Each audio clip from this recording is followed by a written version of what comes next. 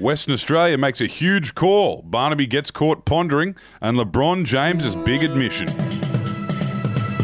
Hello and welcome to the Betoota Advocates Daily News Bulletin for the 17th of August. My name is Wendell Hussey, and joining me in the Budgie Smuggler booth on this Monday morning is a sprightly-looking Clancy Overell. Good morning. Great to be here on this crisp but COVID-free Channel Country morning. What made news over the weekend, Wendell? Clive Palmer, Clancy, made a bit of a scene late last week, and then there was an interesting directive given to the people of Western Australia over the weekend.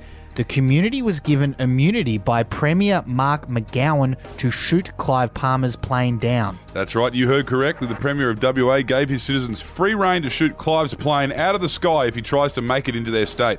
Big Clive has, of course, been making a song and dance about not being able to get over there to the west where he makes all his money ripping shit out of the ground. And he's since tried to sue the government for $30 billion. That was last week.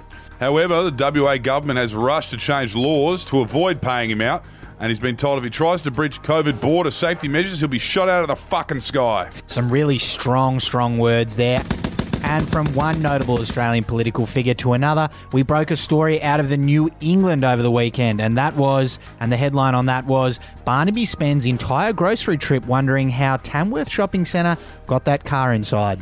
One of life's great questions. He's always been a man of big ideas and one to ask the hard questions. And this weekend, he was apparently devoted to trying to figure out how they get all those Mazdas and Kias into regional and suburban shopping centres. And after harnessing that noggin of his, apparently he figured out that they drop him in through the big skylights in the roof. So you learn something new every day. And our final story comes from the sporting world.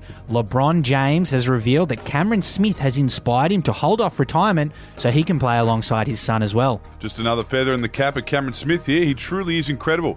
The NBA superstar LeBron James explained that he now wants to prolong his career to play with his 15-year-old son Bronny after seeing Cameron Smith play a couple of seasons alongside his son, Brandon Smith. Yeah, Brandon Smith, or Hectic Cheese as he's known for some reason, is a Melbourne Storm hooker who's been filling in for his old man, and that father-son story has made it all the way to the US of A.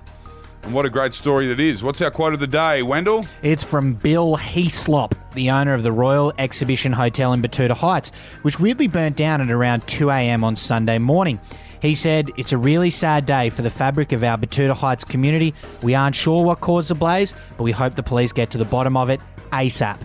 Really horrible. And I've been informed that he has already made police aware that he and all of his managers were at least 15 kilometres away at the time of the blaze. And the fire, he said they couldn't find one piece of glassware inside the pub, so at least that was rescued. Probably just some bloody kids playing up. Let's hope the insurance company doesn't try and do him over. But that will do us over here at the Bulletin for today. Always a pleasure to have your company, and we'll talk to you again tomorrow. Au revoir. Hooroo!